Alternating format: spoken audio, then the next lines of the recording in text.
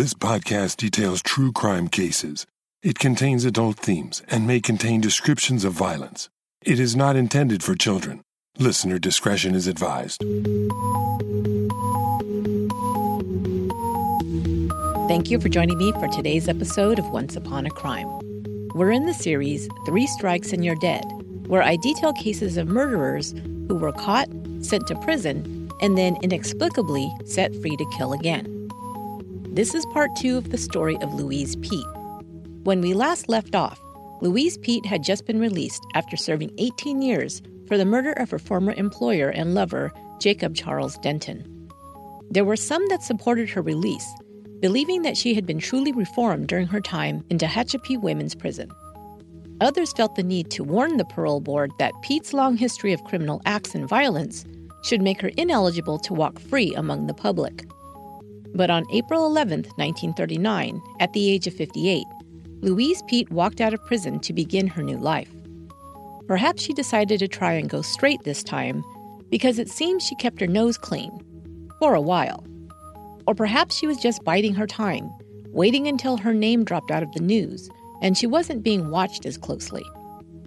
Or maybe she waited until she found just the right opportunity to begin her career as a thief and scam artist once again. Before too much time had passed, Louise Peete found her next victims and was back to her old tricks. This is Chapter 3 in the 3 Strikes and You're Dead series, the story of Louise Peete, Part 2. Louise Peete, the woman who was said to have committed, quote, one of the most cold-blooded and calculating murders for profit in California history, end quote, was not released from Tehachapi Women's Prison without fanfare. She contributed to the hoopla surrounding her parole when she read a written statement to the press. She was still angry and bitter about her conviction. She wrote, 21 years ago, I pleaded not guilty to murder. I still plead not guilty. After having served 18 and a half years in bondage for a crime I did not commit, I would appreciate the opportunity to reestablish myself without further publicity. I appreciate the parole and shall not violate the faith placed in me. The press answered back. Mrs. Peete's release was soundly denounced in the opinion section of the Los Angeles Times. The Times characterized her sentence as too lenient and wagged their finger at the parole board for having been duped into releasing the known con artist. Quote, for Louise Peete's particularly brutal and heinous crime, she richly merited the death penalty, but a squeamish California jury decreed for her life imprisonment under the mistaken impression that the phrase meant what it says. Mrs. Peete obviously has behaved herself in jail, not from any goodness of heart, but shrewdly, with an eye to parole. The worst criminals are the most apt to play up to their keepers and obey the rules most meticulously, unquote. Louise was freed in the spring of 1939, but she still had conditions placed upon her. She was required to report regularly to her parole officer to ensure she was complying with all laws and living a productive life outside of prison walls. Part of that compliance was that Louise had to be gainfully employed. Louise was allowed to change her name so that the stigma attached to her high-profile case didn't hinder her in her ability to find employment and gave her a chance to live without being harassed. She chose the name Anna Lee. Anna Lee was the name of her favorite actress. In several of her film roles, Anna Lee plays a woman who flirts with multiple men, sometimes even while she is married. Her suitors then compete with one another for her attention in these romantic comedies. In one film titled My Life with Caroline, Anna Lee plays the title character. The plot involves Caroline ending up with 2 men vying for her attention, although she is already married to a 3rd man. She tells her husband that she cannot pick between her 2 suitors. Her husband then sets about to try and win Caroline back, with comic results. It totally makes sense why Anna Lee would be Louise's favorite actress. She herself liked to have the attention of multiple men. She also had found a new wealthy man to woo her when her husband could no longer keep her in the lifestyle she required. She, like Caroline, enjoyed holding power over the men in her life. Louise had even bragged to her cellmates that 3 of her husbands had killed themselves rather than live without her. This was true for at least one of them. The others most likely took their lives after being connected to Louise's crimes and having their reputations ruined. But I digress. Louise, a.k.a. Anna Lee, now needed to find employment as part of her parole requirements. Since she didn't have much of a work history, she was assisted by parole staff, who helped her find a job as a housekeeper for a woman named Jessie Macy. Unfortunately, the woman died not long after Louise began working for her. Before you start thinking what I was thinking, it was determined that the woman passed away from natural causes. Let's just hope this is true. She then found employment at a canteen. It was 1942, and the war was being fought overseas. In the U.S., canteens were clubs where military service members could go to enjoy food, dancing, and entertainment, often before they were shipped off to war. There isn't much information I found about this time in Louise's life, except for one interesting tidbit. During the time Louise was working at the canteen, another woman, an elderly co-worker, disappeared. No signs of her were found, but her home appeared to be ransacked, and the woman simply vanished. Apparently, detectives did question Anna Lee, who they may or may not have known was the assumed name of Louise Peete. One account said that Louise was the woman's closest friend at the club. Louise told them a story about the woman being injured in a fall and dying. Also, apparently, investigators didn't question this story and closed the book on the missing woman. Very weird story if it's true. But we have to remember the time when this happened. Women were still very much second-class citizens in the 1940s, and I would imagine an elderly single woman didn't rate much interest. If the police heard a plausible story from a, quote, good friend, perhaps that was enough for them to accept and turn their attention to other matters. The canteen job was just temporary, and after her employer's death, Louise needed to find another position. If you'll remember from the end of the last episode, Mrs. Latham was one of Louise's most outspoken supporters on the parole board. She voted for her release. Louise continued to report regularly to Mrs. Latham as a condition of her parole. In the summer of 1943, Mrs. Latham suffered a stroke. Louise was hired to be her caretaker. But only 2 weeks later, Emily Latham died. Before she left the woman's apartment, Louise took a gun belonging to Emily Latham's deceased husband. A definite violation of her parole, but for the time being, no one knew about the theft.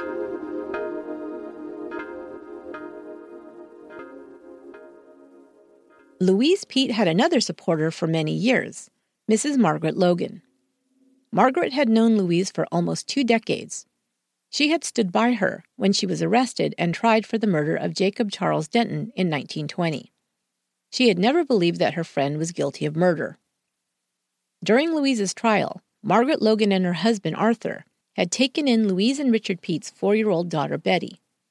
After Louise was convicted and sent to San Quentin, Betty returned to live with her father. But when, tragically, Richard Peete took his own life in 1924, Betty was made a ward of the court. She later married and had 4 children. By the time her mother was released from prison, Betty and her family were residing in Canada. Now Margaret Logan decided to reach out to her longtime friend Louise and offer her a position. Margaret's husband Arthur needed a nurse, and she thought Louise would be a great help to them. Margaret Logan was a smart and accomplished woman. She worked as a secretary for Standard Oil before meeting Arthur C. Logan, an importer and exporter. After they married, Margaret continued to work as a secretary for Douglas Aircraft, as well as an independent real estate agent. Although not wealthy, Margaret and Arthur had done well for themselves financially and were comfortable. They lived in a house in the coastal town of Pacific Palisades, California, located in Los Angeles County, just north of Santa Monica. Arthur Logan, age 74, was suffering from dementia, and Margaret needed help caring for him. When Louise first came to work for them, Margaret was still working evenings at Douglas Aircraft. She was also working as a real estate agent. She needed Louise to stay in the evenings to care for Arthur when she was at work. Louise was happy to take the job as a nurse/companion for her friend. She moved in with the Logans in November of 1943. Louise had to submit monthly reports to the parole board. Margaret Logan signed them as her employer. But for some reason, soon after moving in with the Logans, Louise Peet began talking with her friend Margaret about having her husband committed to a mental institution. Louise offered to help her with the process, even submitting the paperwork to the court to be approved. Luckily for Arthur, the judge denied the petition. Instead, he agreed to have Mr. Logan hospitalized for an assessment. By Thanksgiving, Margaret thought better of sending Arthur away and brought her husband home. Maybe Louise hoped to be more of a companion than a caretaker and wanted to get rid of Arthur because she wanted to play a different role in her friend's life. A clue that may point to this is that her title and salary listed on her parole reports changed from nurse/companion at $75 per month to real estate assistant at $100 per month.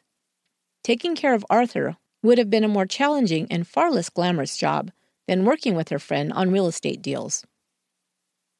There is also evidence that Louise was trying to convince Margaret Logan that she could be a valuable asset to her in the real estate business.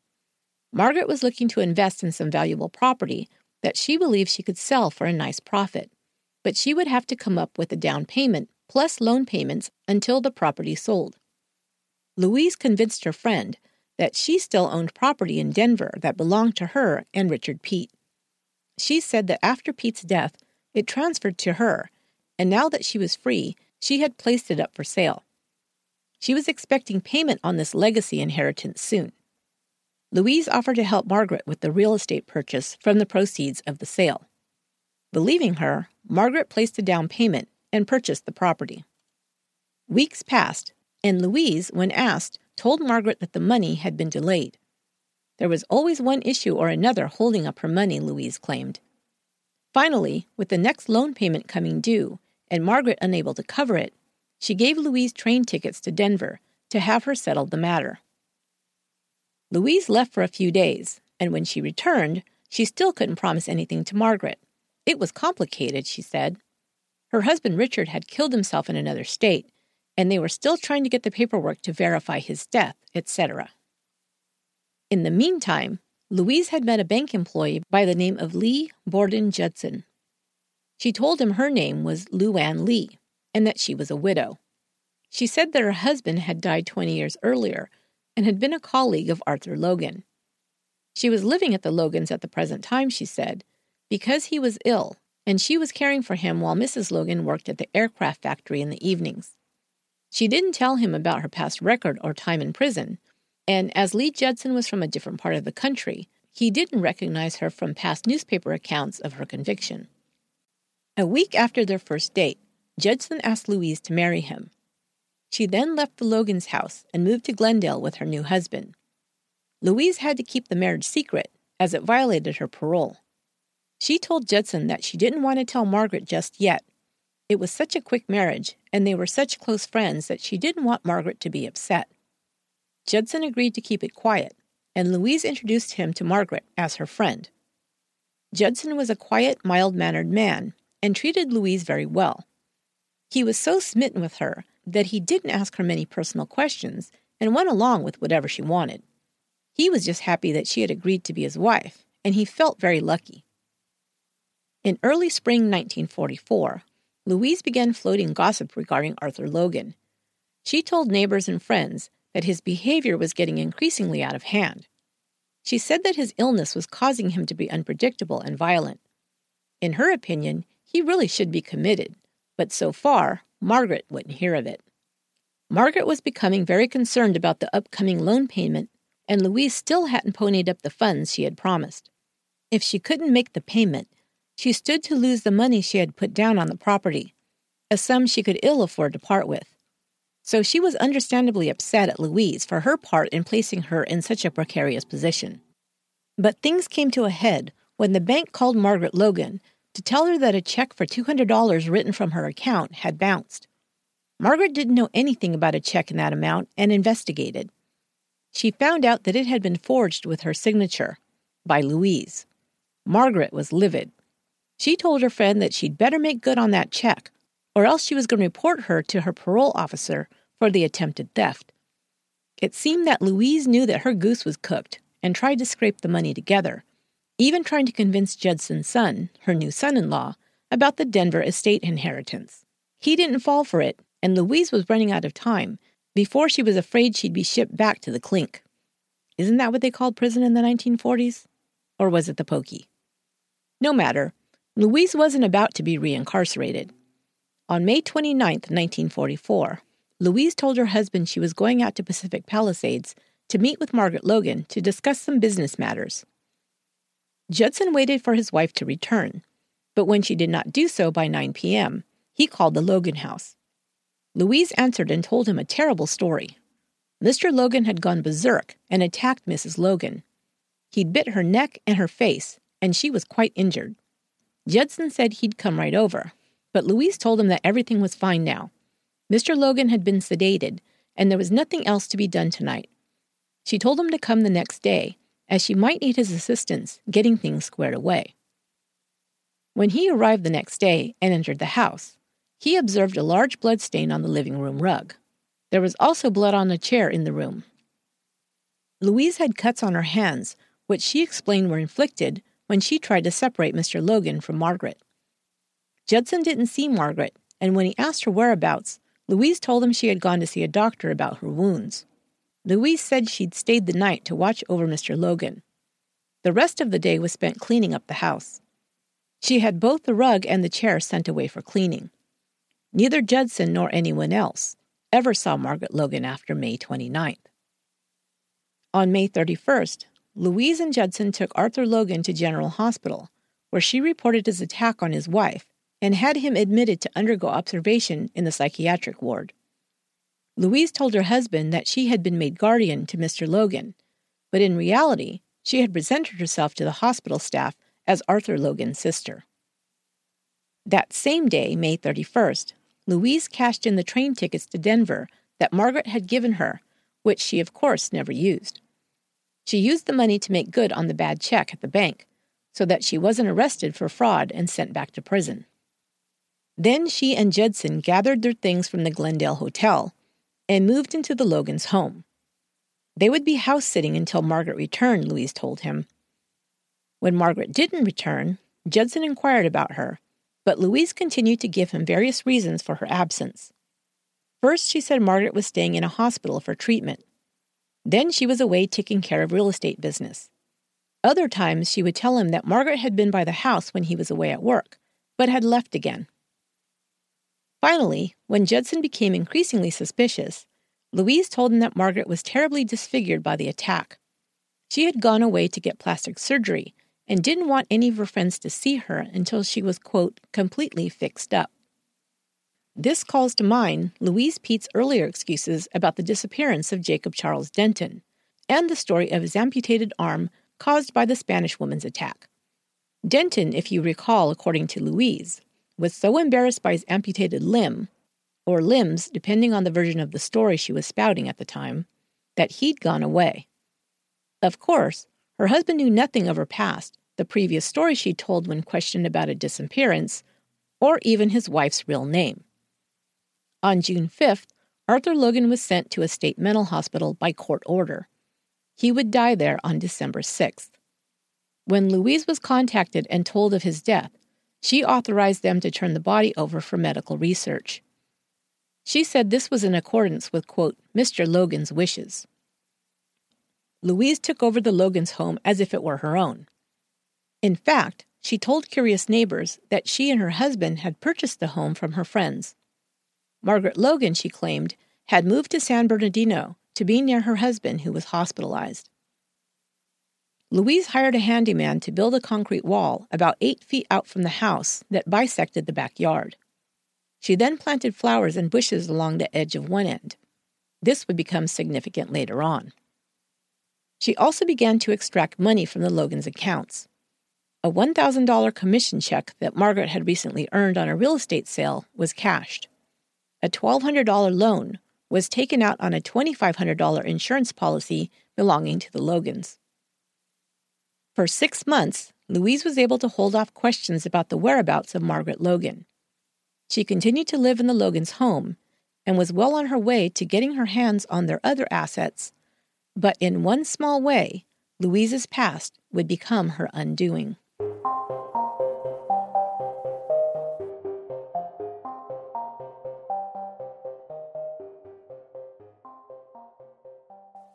Louise was still required to submit monthly reports to the parole office.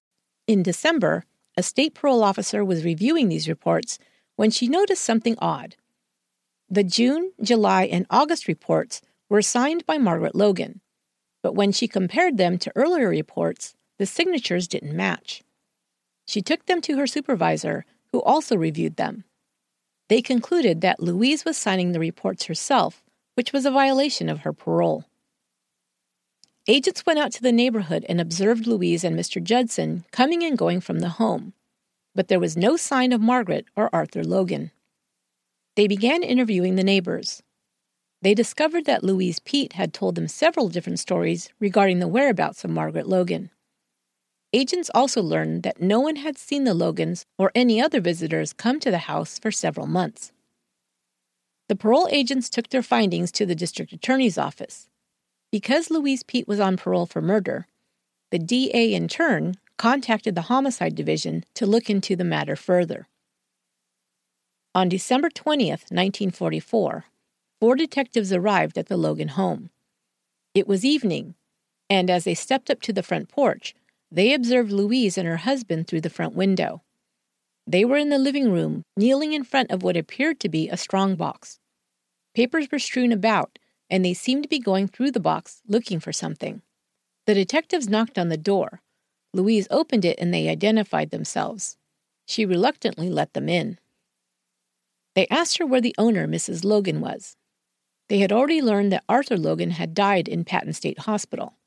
She told them that Margaret was away undergoing plastic surgery. Plastic surgery for what reason, they asked.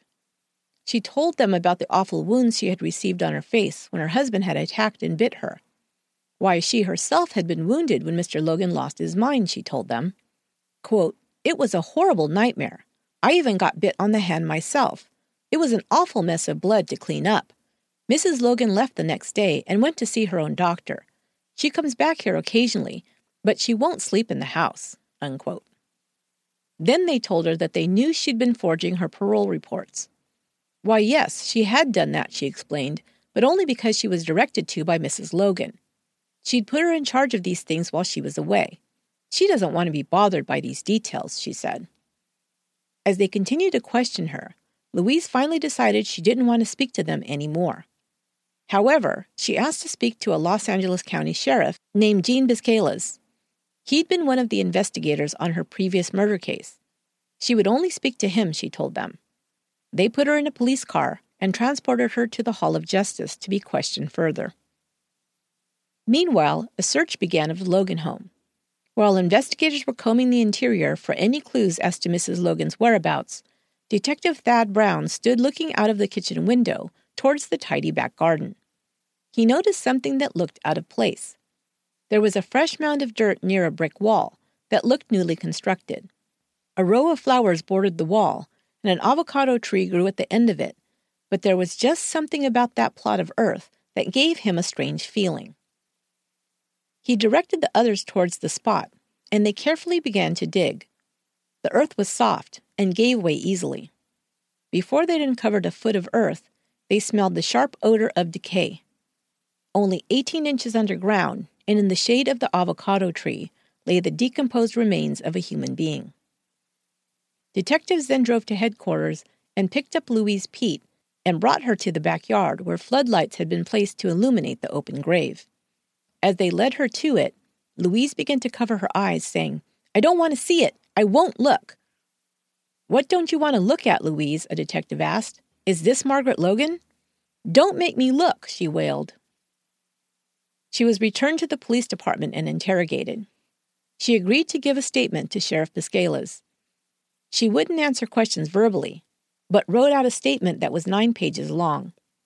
However, she didn't admit to murder, only burying Margaret Logan's body. In Louise's version, Arthur Logan had become enraged and beaten and shot his wife. She said she was able to calm him down by drugging him with sedatives. She told detectives that at that time, she began to consider the predicament she was in. No one would believe that she wasn't responsible for Mrs. Logan's death, she said, given her past. She decided to bury the body, have Arthur committed, and tell people Margaret had gone away. Her husband was also brought in for questioning, but Louise told them that he had no knowledge of anything. She seemed genuinely remorseful that he'd been caught up in the situation. When questioned by reporters about his wife, after he was told she was an ex-convict formerly in prison for murder, Judson seemed shocked and confused. He said Anna was the gentlest, kindest woman he ever knew. He was booked into the county jail until the investigation was concluded. After hearing Judson's story about the blood-stained rug, crime scene technicians processed the living room for evidence. Blood traces and a .32 caliber slug were found. A .32 caliber Smith & Wesson was found in Louise's dresser. Blood traces were found on the handle. It was later determined that the gun had belonged to Louise's former parole officer and employer, Emily Latham. Margaret Logan's remains were examined by the coroner. He determined that a bullet had entered into the back of her neck and exited out of her mouth, chipping a tooth. No bullets were found in the body. They believed that Louise had fired one bullet at Mrs. Logan while her back was turned. But unlike the murder of Jacob Charles Denton, who had been killed with one bullet to the spine, Margaret Hatton died quickly. Wounds to her body and crime scene evidence told of a much more brutal death. After being shot, Mrs. Logan fell onto the living room floor. Louise Peete, investigators said, then took the blunt end of the gun and beat her former friend and supporter over the head until she was dead. It was a blow to the skull that caused death, the coroner had determined. Lee Judson was questioned, and investigators decided to drop the charges against him. They were convinced that Louise had acted alone and without his knowledge, although some still speculated if she could have moved the body and buried it on her own. Mr. Judson was also told that his marriage to Anna wasn't valid, since Louise Peete had used an assumed name. He was released from jail on January 12, 1945. His son and daughter came to pick him up and take him home. The following day, Judson went to the 12-story Broadway Spring Arcade building in downtown Los Angeles and threw himself down a stairwell, killing himself. He was the last victim of Louise Peete.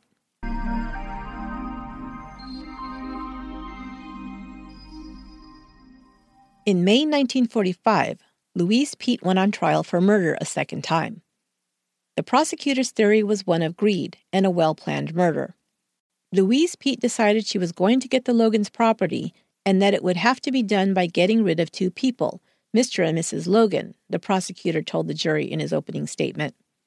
This was to be done by murdering Mrs. Logan and burying her on the premises and keeping it a secret, and Mr. Logan by taking him to the authorities and saying he had bit his wife on the nose and ought to be committed. So on May 29th, Mrs. Peete gave Arthur Logan sleeping pills to keep him out of the way while she murdered Mrs. Logan. Then the prosecutor described how when the bullet didn't kill her, Louise then beat Margaret Logan over the head to finish the job. At that point in the trial, Louise Peete stood up in the courtroom and dramatically yelled out, "It's a lie!" The prosecutor also brought into the trial Louise's former conviction for the murder of Jacob Charles Denton 25 years earlier. He pointed out the parallels between the two murders. Denton's body was found buried under a mound of earth in his basement. Margaret Logan was found buried under a mound of earth in her backyard. Denton and Mrs. Logan were both shot in the back. Denton's body was not found for 4 months, Mrs. Logan's for 7. To explain both victims' disappearances, Louise Peete had said they'd been disfigured at the hands of another and gone away for treatment and/or to hide their injuries. He even pointed out that both victims were last seen alive around the 1st of June. The defense tried to keep Pete's former conviction out of the trial, but the judge allowed it. Thinking her only defense was to take the stand and tell her side of the story, Louise Peete began her testimony on May 17th. Most of her testimony concerned Arthur Logan's alleged violence against his wife.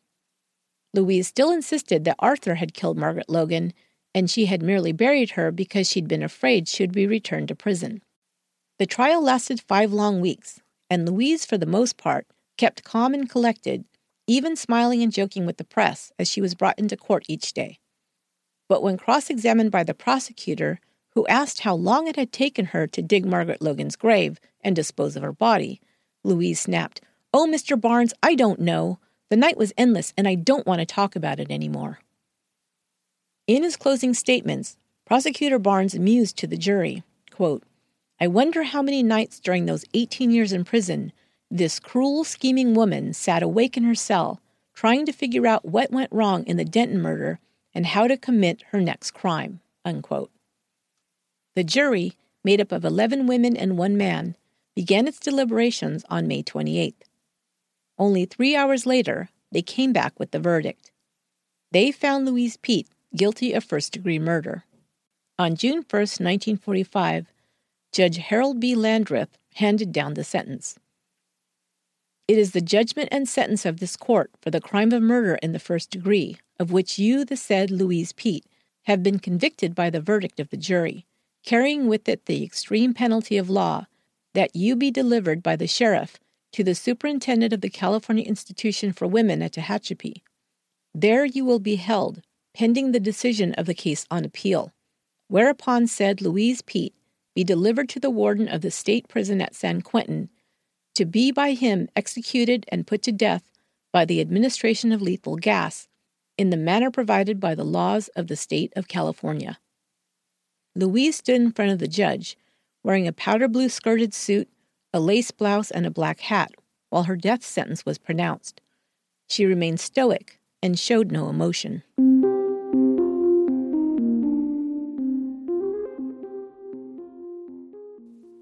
On April 11, 1947, exactly 8 years after being released on parole for her first murder conviction, Louise Peete walked from her cell at San Quentin to the gas chamber. Her spiritual advisor, Mrs. Snodgrass, chaplain of the Los Angeles County Jail, was by her side. Earlier, she had told Warden Clinton Duffy, quote, "I am ready to die," unquote. Her last statement to reporters was, "Now I owe the world nothing." As she was strapped into the chair, the guard patted her shoulder, saying, "Take it easy." She smiled at him. 80 witnesses sat behind glass to watch her die. It was the largest audience to view an execution in San Quentin's history. She looked directly at one of the witnesses, Detective Harry Hansen, and mouthed the words, "Thanks for everything, Harry." At 10:03 a.m., a metallic clank could be heard as the gas pellets dropped. Louise inhaled deeply, breathing in the deadly gas as she'd been instructed. This was to ensure a quick end, she was told. However, it took a full 10 minutes before her breathing finally stopped. She was declared dead at 10:13 a.m. She was only the second woman to be put to death in California's gas chamber. She was 66. That will do it for this episode of Once Upon a Crime. What did you think of Miss Louise Peete? Pretty crazy story, right? But I swear it's all true. I don't know what drove her from such a young age to be willing to murder to get what she wanted. Was it the deprivation of maternal love early on? Some other trauma we don't know about? Or was she just a bad seed? I can tell you that I don't know for sure, but her story is fascinating. You may have heard that I have a new podcast. My new true crime podcast, called Let's Talk About True Crime, can be found on iTunes, and it's being rolled out to other podcast platforms as we speak. The first episode will be released on Tuesday, February 19th. On the first episode, me and my guest host will discuss Conversations with the Killer, the Ted Bundy tapes, available now on Netflix. We'll also discuss a couple of weird true crime stories in the news and rate some tacos. Come along and join the fun. Do a search for Let's Talk About True Crime and hit subscribe. You can follow the new podcast on Twitter at TacoAboutCrime. You can find links in the show notes. Stay tuned to hear the show promo at the end of this episode.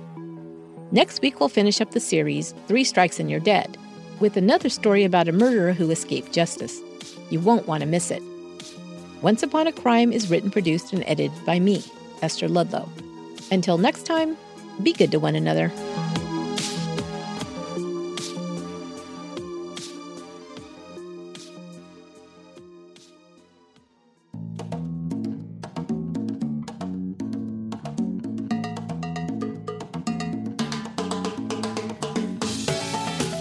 Hey, you know what? Just like you, I love true crime. I love it so much, I started a podcast called Once Upon a Crime. On that podcast, I give you a new true crime case every week in a storytelling style. In my new podcast, I've decided to give you a little taste of something different. Because you see, I love to discuss true crime with others, and I don't get a chance to do that often enough. I started to feel like I was missing out on the conversation. We may be in the golden age of true crime. There are so many great true crime documentaries, films, television shows, podcasts, books, and events right now, and there's always something new and fascinating to chew on. Now, I know you have plenty of true crime podcasts to choose from, many in a discussion-style format. I mean, you can take your true crime with a beer, or a martini, or a glass of wine. But until now, you weren't offered true crime and tacos. And really, what could be a better combination? But seriously, I started this new podcast because I want to talk about the things you want to talk about. Each episode, I and a featured guest host will share, review, and discuss everything true crime. We'll talk about the best new true crime documentaries and series, breaking true crime news, the latest buzz about true crime and social media, and more. And I want your input. What are you watching and listening to?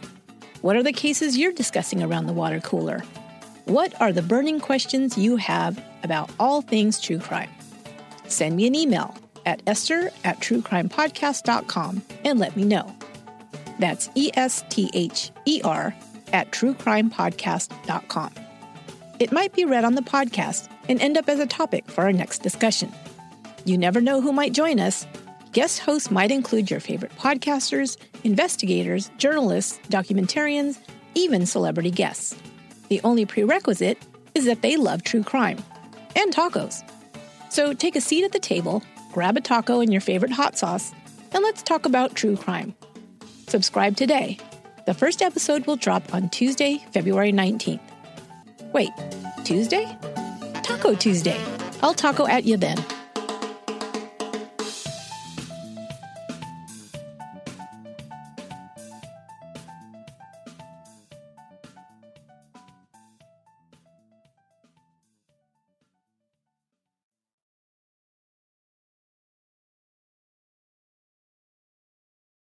Angie has made it easier than ever to connect with skilled professionals to get all your jobs projects done well. If you own a home, you know how much work it can take, whether it's everyday maintenance and repairs or making dream projects a reality.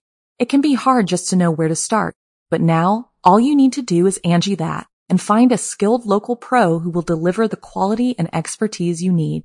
Angie has over 20 years of home service experience, and they've combined it with new tools to simplify the whole process. Bring them your project online or with the Angie app, answer a few questions, and Angie can handle the rest from start to finish or help you compare quotes from multiple pros and connect instantly, which means you can take care of just about any home project in just a few taps. Because when it comes to getting the most out of your home, you can do this when you Angie that. Download the free Angie mobile app today or visit Angie.com. That's ANGI.com.